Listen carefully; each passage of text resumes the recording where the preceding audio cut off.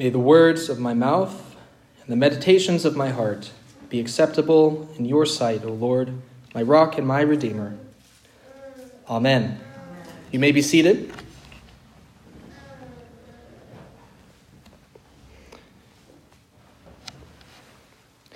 Last Thursday was the Ascension Day, the day of the church year where we celebrate together the fact that our Lord Jesus he's not just died for our sins, Good Friday. He's risen from the grave, Easter.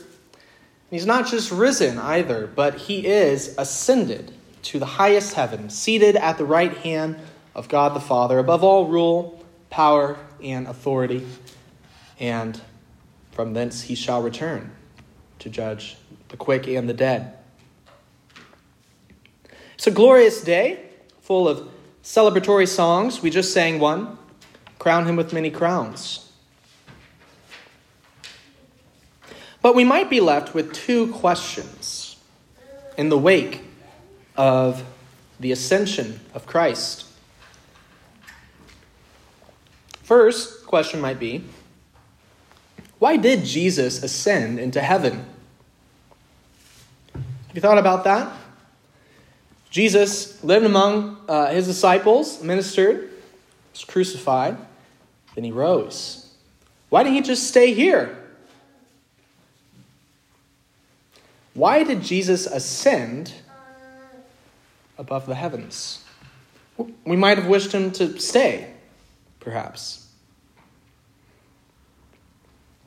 A second question we might have in the wake of ascension is, if Jesus has ascended, if he is seated at the right hand of God, having all rule and authority, all powers subjected to him,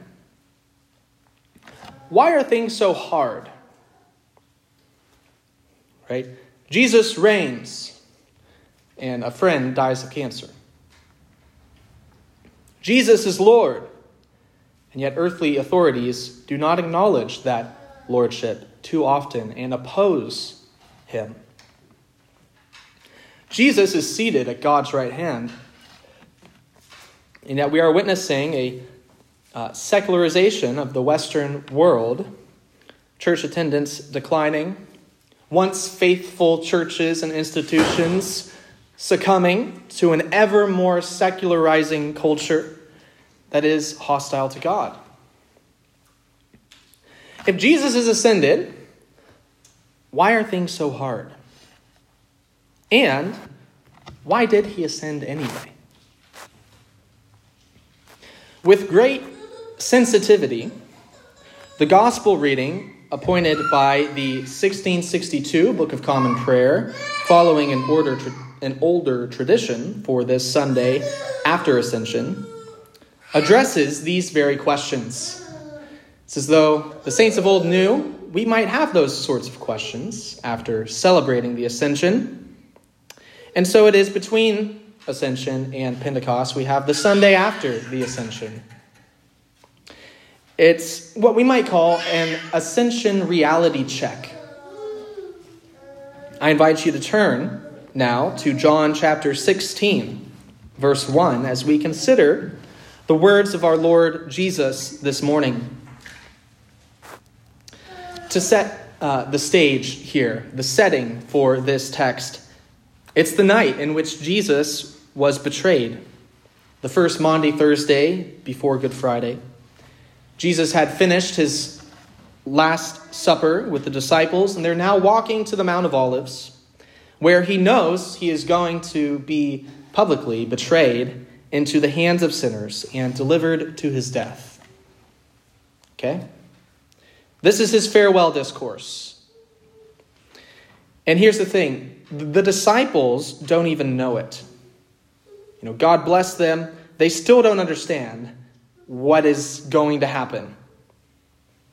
They still don't understand the significance of his coming, who he is, what he came to do. They don't understand that the Messiah must suffer and die for sin, and only after that come into glory. And only after that would come the fullness of the kingdom. And so Jesus is giving his farewell discourse, preparing his disciples for what lies ahead and they have no idea what lies ahead.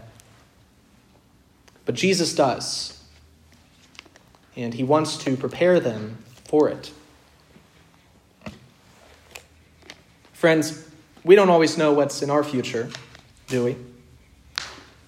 But Jesus knows. And he wants to prepare us by his words this morning so that we can face what's coming. Are you willing to listen? Let's listen to him together. Jesus says in chapter 16, verse 1, "I have said all these things to keep you from falling away." The Greek word behind the word falling away is scandaliza. It's where we get our English word scandalize. It means to cause someone to stumble. It can be used literally, which is likely not Jesus' intention here. But it can be used metaphorically in a few different ways as well, each of which are possible here. It can refer metaphorically to causing someone to be deeply troubled or bewildered or upset, in the sense of tripping someone up or causing someone to take offense. It can also refer to being made to stumble in the sense of being made to fall into sin or error. Finally, it can be referring to being made to stumble and fall such that you fall away. You fall away from the faith. You turn away from Christ, the Christ you have professed, in apostasy. Jesus doesn't want his disciples to become troubled, bewildered, confused, or upset. He certainly doesn't want them to fall into sin or error, or by any means to fall away from him. Why might they be tempted to do so? To answer that, we need to look at what Jesus has been telling his disciples. And especially, we should look to chapter 15, toward the end, beginning in verse 18. Jesus has been preparing his disciples for the hatred of the world. He says, "If the world hates you, know that it has hated me before it hated you. If you were of the world would love you as its own. But because you are not of the world, but I chose you out of the world, therefore the world hates you. Remember the word that I said to you, a servant is not greater than his master. If they persecuted me, they will also persecute you. If they kept my word, they will also keep yours." These are hard words from Jesus, aren't they? I don't see these on coffee mugs or t-shirts or on the walls of Christian-owned businesses written in cursive. We don't have a whole lot of those here in Metro Milwaukee, but they are out there. Phil Shade runs one in Solderton. I didn't see this verse up there, though. I didn't see, the world will hate you up there. Hard words from Jesus. And yet, necessary words from Jesus. Why would he tell us something like that?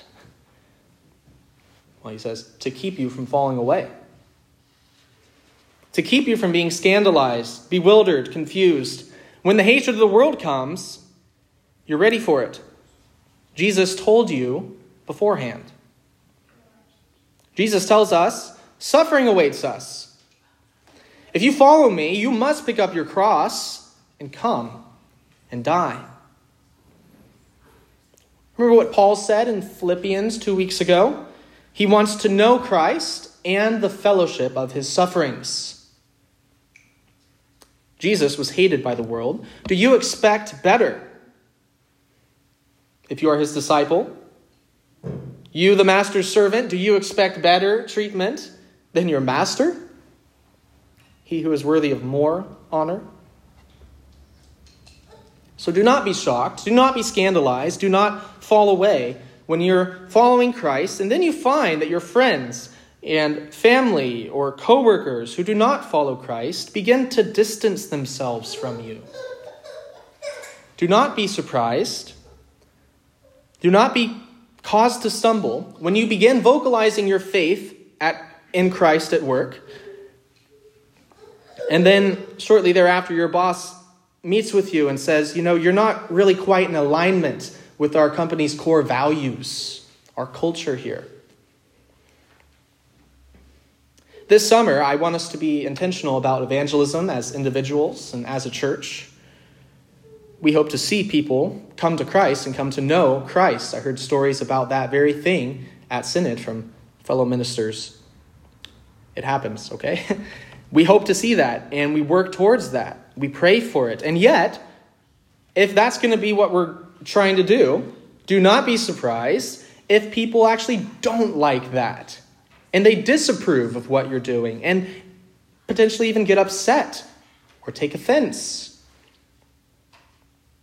If you are of the world would love you as its own, because you are not of the world. But Jesus chose you out of the world, therefore the world hates you. See the logic? I have said all these things to you to keep you from falling away. Now, you might say to me, of course, Pastor, that's the world. That's the world for you. They're without Christ. Without the Scriptures, they're not the Lord's people. They're lost, misguided. Of course, they would be hostile. But I've experienced, Pastor, hostility, even from believers, from those who profess to know Christ. I've been faithful to Christ, and for that reason, I've experienced hostility from believers, even those within the church, the visible people of God. They have opposed me. They have persecuted me, even though I was faithful to Christ. What does Jesus have to say about that? Well, let's keep reading to verse 2. They will put you out of the synagogues. Isn't that interesting? Jesus has been talking about hostility that his disciples will encounter. They should expect to encounter from the world. And one way he describes that hostility is, they will put you out of their synagogues. He goes further. Indeed, the hour is coming when whoever kills you will think he is offering service to God. The world, you see, isn't just talking about Gentiles who don't know the Scriptures in the Gospel of John. It's referring to all those who reject Christ, wherever and however they may be found. In point of fact, the primary persecutors that Jesus has in mind as he is warning his chosen apostles are in fact a deeply religious people. People who actually accept the same sacred scriptures of the Old Testament. The Jewish religious leaders of his day, the scribes and Pharisees. They boast that they know God. They are scholars and teachers of the Torah, the law of God revealed in the Old Testament. They search and study the Scriptures. And as a group, they have wealth, status, influence, a historical pedigree that goes back generations. They even have nice buildings to meet in, synagogues all across the Greco-Roman world and the world of Palestine. And they have, of course, the building par excellence, the great Herodian temple with official stamp and seal of official approval and funding. And Jesus, the promised Messiah, in those scriptures, and the soon-to-be ascended King and Lord of all creation, says to his disciples, they will put you out of their synagogues. Think about that. Our Lord Christ, talking to his chosen, inspired apostles, the people he worked with. And what does he tell them? You want a nice building to meet in? You want the approval and acceptance of the established authorities? You won't get it. In fact, you will lose it. You will lose your membership. You will lose those buildings, the money, the status. the pedigree. Now, what relevance could that possibly have for the ACNA? A denomination that has faithfully and bravely stood for matters of biblical orthodoxy, even if that meant taking a hit on our bank account, leaving behind a nice building and wealth and assets besides. Do you have any idea how many of our denomination's parishes are like us? Meeting in other churches' buildings, meeting in schools, storefronts, YMCAs, community centers. There are some parishes and congregations that have been able to retain their nice, historic, beautifully designed churches or cathedrals, and we praise God for that. But when I see an Anglican church meeting in a school or sharing a building, I praise God for that too. In some ways, I praise God even more. Because there I see a church that one day, years ago, counted the cost. Faithfulness to Christ or worldly affluence? Faithfulness to Christ or whatever gets people through the door? Faithfulness to Christ or a building? When Archbishop Foley Beach was visiting Charleston, South Carolina, either last year or the year before, there were a number of historic Anglican parishes there that he could have gone to, even some ACNA parishes that were able to retain very nice, big, historic buildings from the Episcopal Church era. And yet, Archbishop Foley Beach, as he was visiting, did not visit one of those churches. There were pictures of him visiting a small ACNA church, meeting in a school auditorium, an elementary school. At our parish, not parish, what was it last week? It was the Synod. Synod, there it is. At Synod, I spent some time with the Reverend Henry Jansma. Henry is our canon theologian. Means he knows all the theology, and he helps keep us all honest as ministers. An old saint. Some call him our resident Puritan. We're kindred spirits, he and I, really. He pastors a parish out in New Jersey. He's a very intelligent, warm, humble man, if you've ever got to meet him. I knew he had a history serving in the Church of England in previous years, and then later the Episcopal Church. But I did not know that this man of God was in fact defrocked by the Episcopal Church 10 years ago this year. His crime? Well, his bishop had, and those in his diocese, had adopted unbiblical views of human sexuality, which he found he could not support. And so he sought to come under the care of another bishop who did not share those views. And that was enough for Henry to be stripped of his right to preach and administer the sacraments and removed from office. They will throw you out of their synagogues. I was privileged to meet another priest who's seeking to come into our diocese. He was born in America, a Texan, I believe, even. But he spent much of his adult life in Japan. He's fluent in Japanese, has a Japanese wife now, and he moved to Japan many years ago. Now get this, when he moved to Japan, he moved to Tokyo, one of the least churched cities in the world, and he was a non-Christian. But while he was studying there at university, a few Christians befriended him and invited him to a Bible study. And he met Jesus and came to saving faith in Christ in Tokyo, Japan.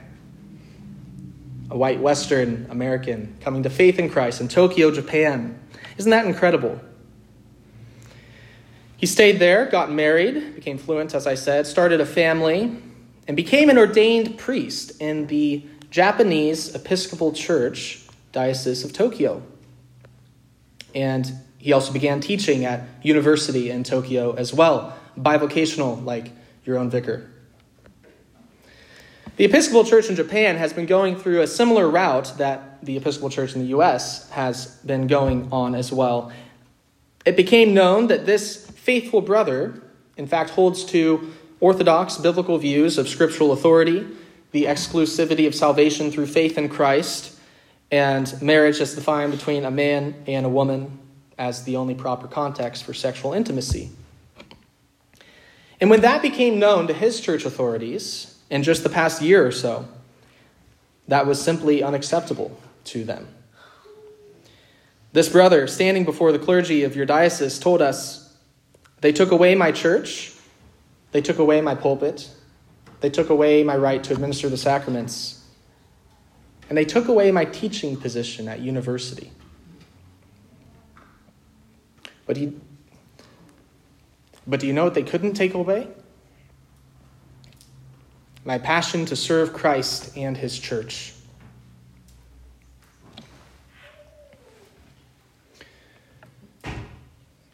They will throw you out of their synagogues. But John Calvin writes, "Nothing is more to be desired than to be driven out of that assembly from which Christ is banished." When the powerful religious establishment with the money, the nice buildings, the influence, when they cast you out and spurn you because of your faithfulness to Jesus, why are they doing this? Because, Jesus says in verse 3, "They have not known me nor the Father." They have not known me or the Father. They're very zealous. In fact, as they persecute you, they think they are doing this for God. They think they're offering service to God. You remember what Ben read from Deuteronomy 12? We were all paying very close attention, I trust. It described people being put to death for idolatry, right? And they thought that's what they're doing when they persecuted Christians. They think they're serving God. They think they're serving Christ. And yet, zeal without knowledge is not a virtue. We must always be guided by God's word, the word of Christ. In verse 4, Jesus reiterates why he's telling his disciples all of this. "But I have said these things to you, that when their hour comes, you may remember that I've told them to you." There's a saying you've likely heard, "Forewarned is forearmed."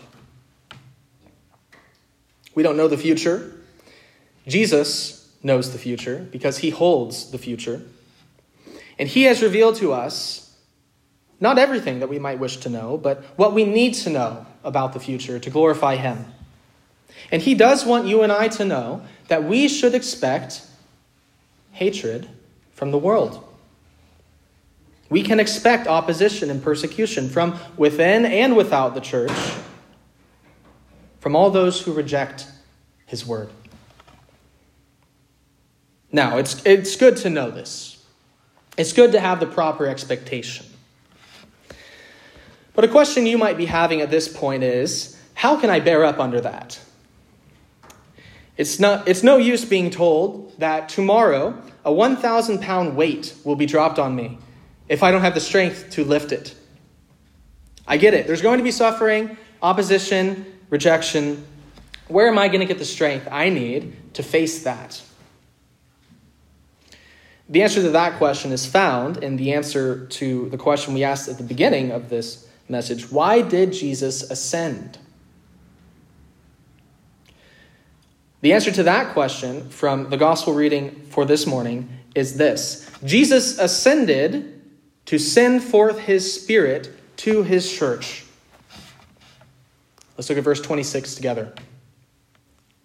Before we read it, just so you're aware, one commentator says of this verse that we have more in this verse concerning the Holy Ghost than in any one verse besides in the Bible.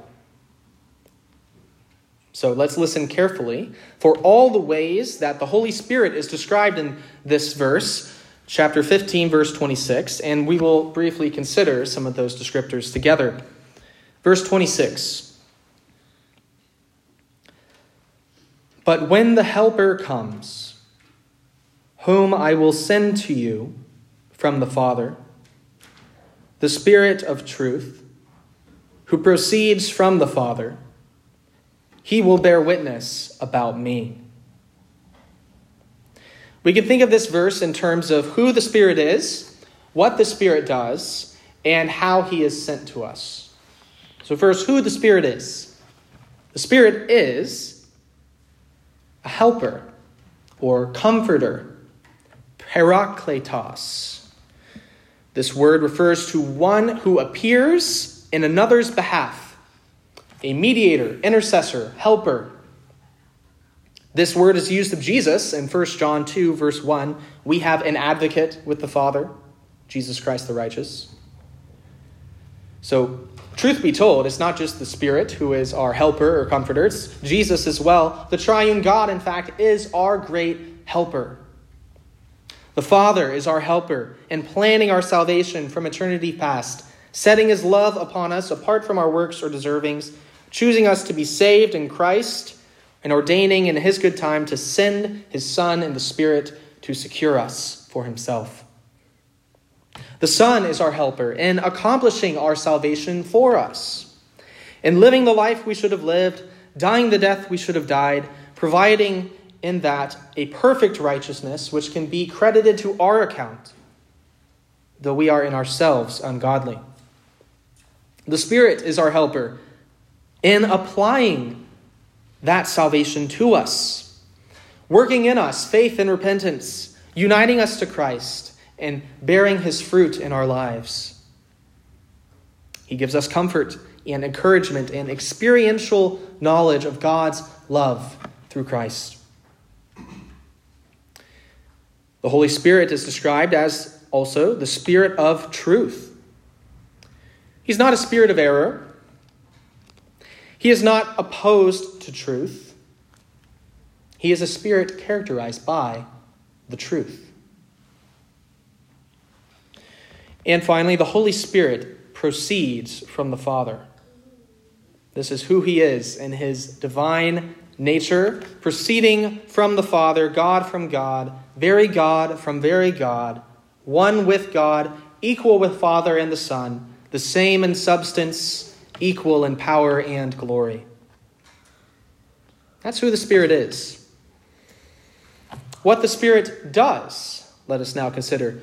Primarily, the Holy Spirit is the one who testifies about Jesus. He will bear witness about me. The Spirit testifies to Christ, sealing on our hearts and our minds the truth of the gospel. You cannot separate the work of the Spirit from the word of the gospel of Christ.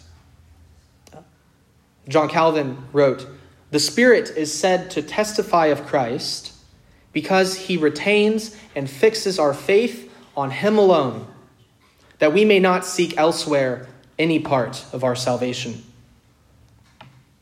The Spirit testifies about Jesus to our hearts and in our lives. Finally, how the Spirit is sent. The Spirit is sent, notice, he is sent to us by the ascended Christ. This is why Jesus ascended. At least is one central reason why that we are given here. Jesus ascended to the highest place so that he might give us the highest blessing. Jesus ascended into heaven so that he might send the heavenly gift to us. The Spirit of Christ, the Spirit of God, was indeed operative in the world and in the lives of God's people before Christ.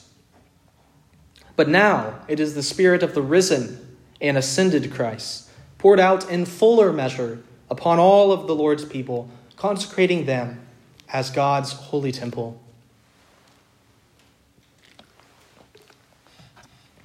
This is how we can have strength to follow Christ, even in the face of the world's hatred and opposition. Ascension leads to Pentecost. Jesus ascended that he might descend in the Spirit to comfort us. He did not leave us as orphans, but he sent his own Spirit to be with us. And so he does dwell with us by his Spirit until his bodily return.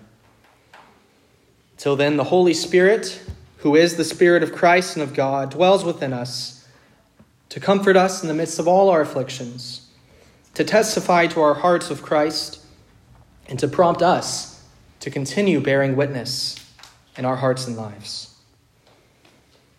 So we are comforted and strengthened to say, that word above all earthly powers, no thanks to them abideth. The Spirit and the gifts are ours, through him who with us sideth. Let goods and kindred go, this mortal life also. The body they may kill, God's truth abideth still. His kingdom is forever. Let us pray.